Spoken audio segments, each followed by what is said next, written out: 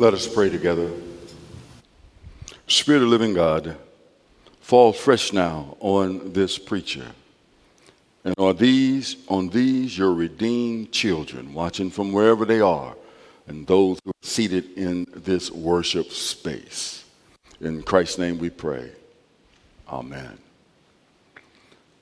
Brothers and sisters, as you know, every country around the world has some form of currency they use for exchange of goods and services. Some currency, as you know, is higher exchange than others. For example, the Great Britain's money to ours is quite a bit higher, and that's why you can't hardly get down to Memphis and see the Presley Mansion or Nashville, because there's a lot of people from Europe now that's visiting us because it's a great deal for them. Each country that has these currencies, they use them for the exact same purpose.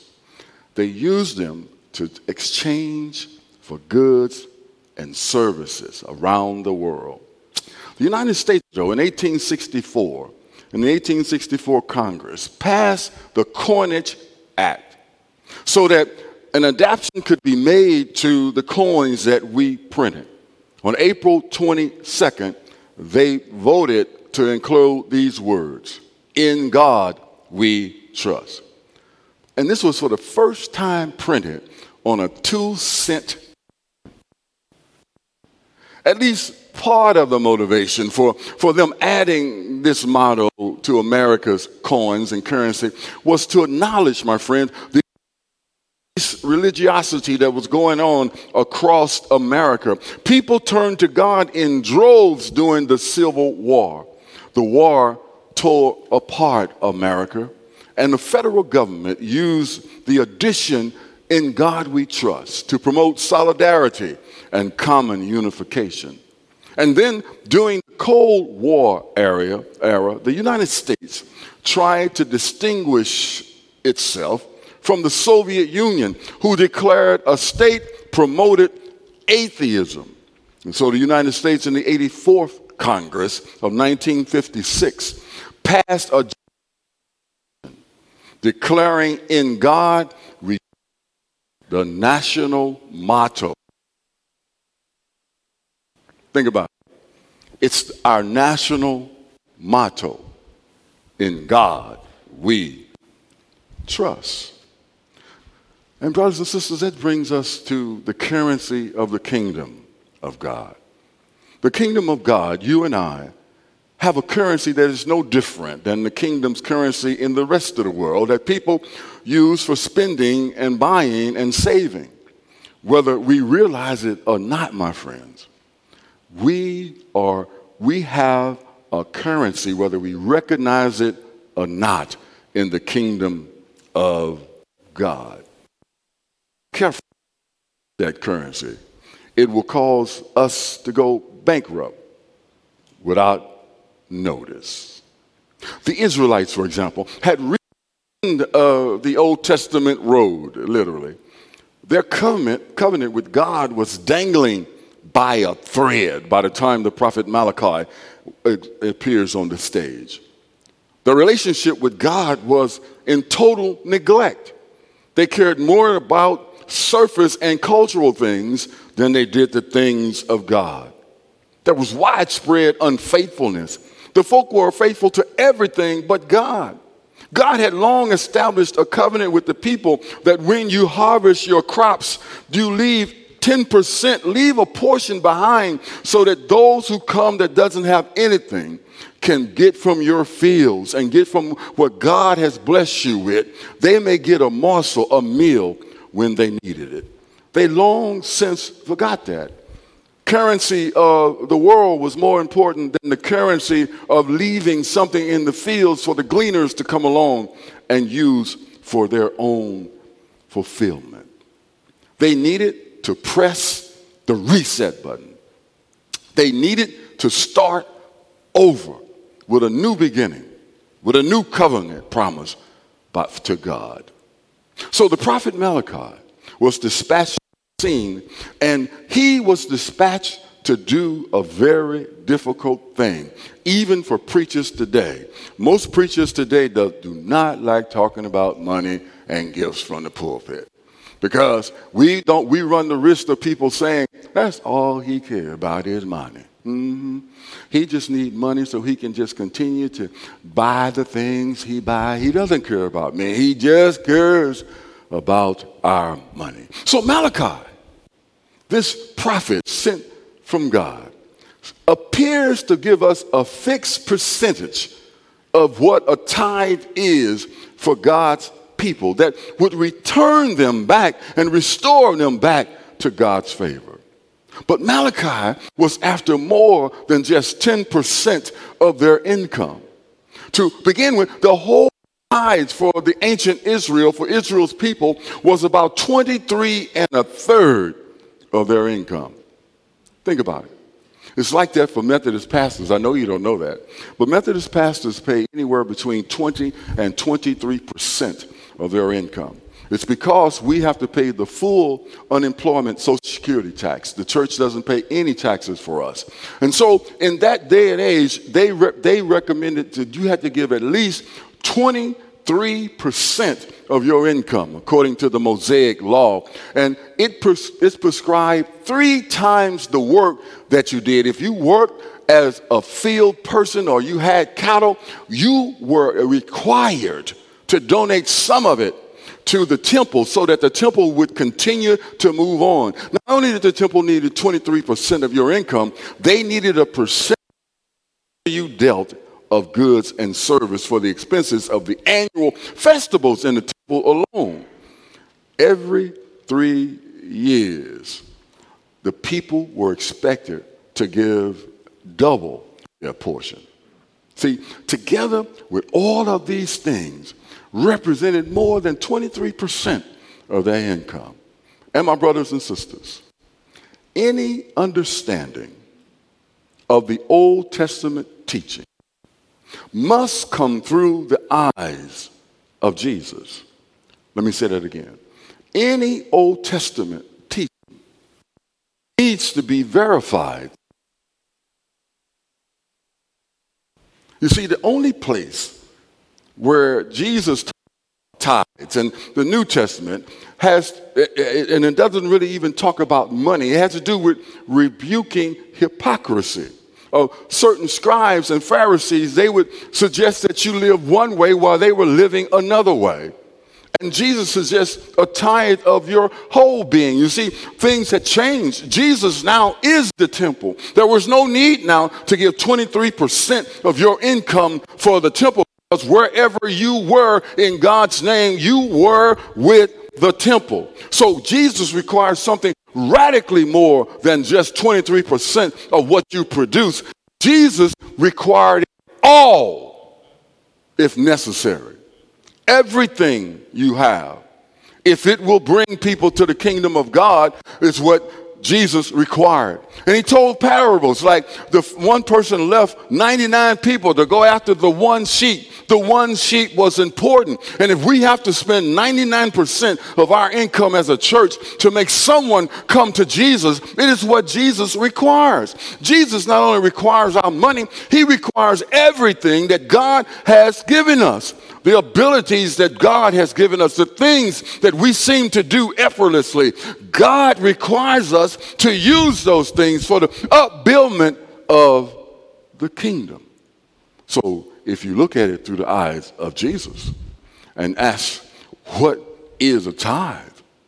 Jesus would say, whatever is necessary to sustain the ministry of Calvary United Methodist Church to the world, and more specifically to Bloomington Normal. He then adds, you should practice doing this as often as you can. You remember when the rich young ruler came up to him and said, what must I do to inherit the kingdom? And Jesus says to him, you go home, you sell everything you have, and give it to the poor. And like many of us, he could not find it in his heart to do so. Totally relying on God rather than our stuff has been and always will be a tough task for the church. God wants us to know that if we give back to God what God has given to us, the psalmist says, the earth is the Lord and the fullness thereof. It all belongs to God in the first place. God takes care of our daily needs according to his riches in glory. Give us this day our daily bread. Requires God, today I know you will provide for what I need. And by the way, I'll be back tomorrow. The earth is the Lord's and the fullness thereof. Jesus teaches it's necessary. If necessary, we must be willing to give everything we have to elevate the state of humanity. But Malachi was tasked with delivering 8 oracles of revelation to the Israelites. I like to call them the 8 oracles of the kingdom's currency. Number 1, he said, we must respond to God's love through relationships with God and our neighbors by spending time with God. You see, how you spend your time shows a lot about what you value. We must carve aside time every single day to spend with God. I know you know that our time is precious. Everyone wants part of our time. But the Bible and I urge you to carve out a spot in your day, morning, noon, or night, so that you can spend some time where only you and God are communicating with each other. In the kingdom, there is equality, and we have been given the same amount of time. Everybody can give time because we've all been given 24 hours in one day. And how we spend that time determines what we really value. If you know what you value, if you don't know what you value, start evaluating how you spend your time. And it'll tell you what it is that's important to you. Second, Malachi says, be faithful as God's covenant people. In other words, he wants us to be a team player. There's no I in the kingdom citizenship. We all can do this thing that God has called us to do in the world. No one can get the job done alone because every one of us carry a piece of a gift that God has given us. Every staff member of Calvary, every volunteer at Calvary, every person that has called themselves a person who belongs has been gifted by God to give with a talent that they can use to add to the building of the kingdom of God. And we are commanded to use those talents to bring people into the sure knowledge of knowing that God will never leave us nor forsake us. The more we agree with the oracles of God, the more we have faith in God's promise to walk with us. The more we believe what we read in the Bible, the more we get that faith is one currency in the kingdom of God. It will increase our faith 5, 10, 50, 100-fold. 3, we must have a mentality that there is more than enough. Friends, I'm one of those people that was born poor, as I told you. And if I'm not careful, I can hoard not only my clothes, but my money. I always, in the back of my mind, have to be careful of thinking, I'm never going to have enough. And any day now, I can be back poor. I'm one of those people for years monitored my credit score because I was afraid that if it went down if I needed something, I couldn't get it. But my brothers and sisters, there came a time where I had to say, in God I trust. And I had to come to believe, and I do come to believe, that if I give my life in service to God, and if God requires me to give above and beyond 10% of my income, that God has more than enough to supply my needs. We don't have a deficit. We have more than what we need. I'm telling you, my brothers and sisters, has given us more than you and I could possibly spend in a lifetime, not just money, but God has gifted us with the things we need to get it done. Every time I see Larry and his volunteers cutting the grass, everybody can use some type of gift to build up the kingdom of God. Because by those volunteers cutting the grass, it saves us and have to spend money to pay somebody to cut this enormous field of grass. God says it's more. You have more than enough. Fourth, radical hospitality is required as currency in the kingdom. Friends, we have to love God and love what God loves, and that's people. The text says, for God so loved the world. And if you me, I want to put a disclaimer in there. For God so loved those who come to the church every Sunday. For God so loved those who lacks everything the preacher says. For God so loved those who take what they have and give it immediately to the poor. But the text doesn't say, for God so loved the world, nations, ethnic groups, the world, that God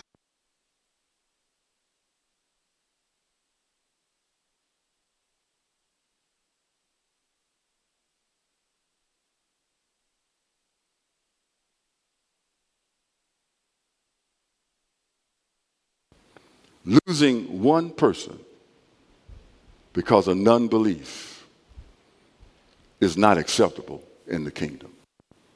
Our entire mission is to introduce Jesus to the world, period. Not to change people, not to make people wear pink, not to tell people go to Walmart and shop. Our entire mission is to introduce people to Jesus. And if there's something wrong with that person, don't you know God, who made the person in the first place, knows how to correct the problem if we teach people how to walk with God. 5, a disciple, a follower of Christ, has to know why we give our life in the service of God. We do so by honoring God for all God has done for us. We need to just look at the cross and see where God was crucified on our behalf. God was crucified. The church didn't recognize God in Jesus Christ. God was crucified for Judas, who sold him for 30 pieces of silver. God was crucified for us, and we follow Jesus because we want everyone that comes into our space to realize that God wants all to know that they are loved by their Creator. 6, obedience to God. Friend, one of the things that God has done that I never understood, God has given us choice, free will. We can choose to be obedient, or we can choose not to be obedience. Obedience and free will is the great equalizer in the kingdom of God. What we choose rather than obey God, what we choose and we decide to do it and disobey God, determines our level of prosperity in the kingdom. You remember Galatians 6 says, do not deceive yourself. God is not mocked. For whatever a person sows, that will they reap. For one who sows to their own flesh will reap from the flesh, and what they will reap is corruption. But the one who sows to the Spirit will inherit the Spirit and reap eternal life. Brothers and sisters, that's what we're about. We want to sow good seeds into the soil, good seeds of love, faith, and hope, good seeds that God can grow. 7, let hope in God cast out all fear. Brothers and sisters, we are agents of hope. It's what we do. We were created by Jesus as the church to be a visible symbol of hope in the world. Hope is confident and expects God to take care of them and to do good through them. No matter what we see around us in the world, on our television or through our eyesight in Bloomington Normal, we still know hope does not disappoint because the love of God has been poured out within the hearts through the Holy Spirit. We project hope because we know greater is the one that is inside of us than the one that is in the world. Hope is an expectancy that God is always with us and God is always good. In the good and bad times, God is always there for us. 8, we must create sanctuary. Now, I know a lot of people think this worship space is sanctuary, but the truth of the matter is the word sanctuary simply means a safe place, a safe place. It means that whenever someone is in your company, whenever someone is in your space as a follower of Christ, that should be a safe place for them. We should endeavor to create spaces where people feel comfortable and people feel safe among us, a safe place for people. It's one of the greatest ways to create sanctuary. And to do that, friends, you have to be curious and not judgmental. I don't understand why people in my family do what they do, particularly, close your ears, my 19-year-old daughter. I don't know why she chose to go to school in Chicago, Illinois, when there was a perfectly good school down the road in a safe little town called Lebanon, Illinois, with only 4,000 people in the entire town. But instead of me putting her down, I have to ask questions. Why did you choose to go to this godforsaken, why did you choose to go to that place rather than where God wants you to go, McKendree College? And she said, Pops, I've been in small towns my entire life, but my heart has always wanted to explore what happens in cities. This may be the only time in my life that I can choose to live and go to school where I think it's best for me. End of discussion, right? That's a wrap. That's what God calls us to do. Not to judge people, not to tear folks down, but to create a safe place, a sanctuary, so they can be free enough to see the God that is in us, free enough that when they see the God that is in us, they will want to have that same God speaking in and through them. The one ability that God has not given us is the ability to change people's minds and attitudes. It does not happen. You can make people conform to your will through punishment.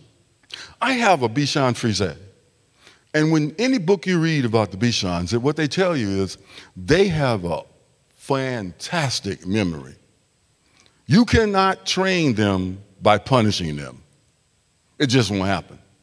Because they're so smart, they know when your voice has changed and you're getting ready to punish them, you can't even catch them, number one. They say you must train the Bichon through giving treats and care and love, giving them rewards and making them feel that they are special. To do that trains the Bichon. Now that goes against everything I was taught about how to train animals. But now the Bichon goes outside and he uses the restroom because he knows that he's going to get some love if he does it. He knows that he's going to get some peanuts or some other treat when he does it. That's what God is calling you and I to do in the world.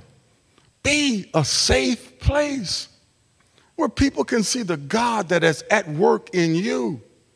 So people can see that I'm not perfect. I know y'all think pastors are perfect, but when you get to heaven, ask Jesus, he'll tell you. But be a safe place where people can feel like this is a place of sanctuary, where no harm is going to come to me in this space. Be a place where people can know that you are a follower of the Christ. And if they but follow Christ, their problems are not going to disappear. If they but follow Christ, they're not going to inherit some ungodly amount of money. But if they but follow Christ, there will be no weapon formed on earth that will be able to destroy us, because God is with us. And if God is in it, who can be against us? Let us pray, brothers and sisters. Spirit of the living God, thank you so much for giving us the opportunity to give back what you have first given to us in service of you. We know we can never repay all the gifts that you have given to us. We can never repay the times when we were in mourning and we were sad and when we were heartbroken. You came beside us when nobody was there and reminded us of your great love. Thank you, God, that you give us choice. You don't mandate that we give ourselves to you. You invite us to do so out of a heart that recognizes that you love them more than anything. In Christ's name we pray. Amen. Brothers and sisters, would you please stand and let us sing one of my favorite hymns in the entire world, Leaning on the Everlasting Arm.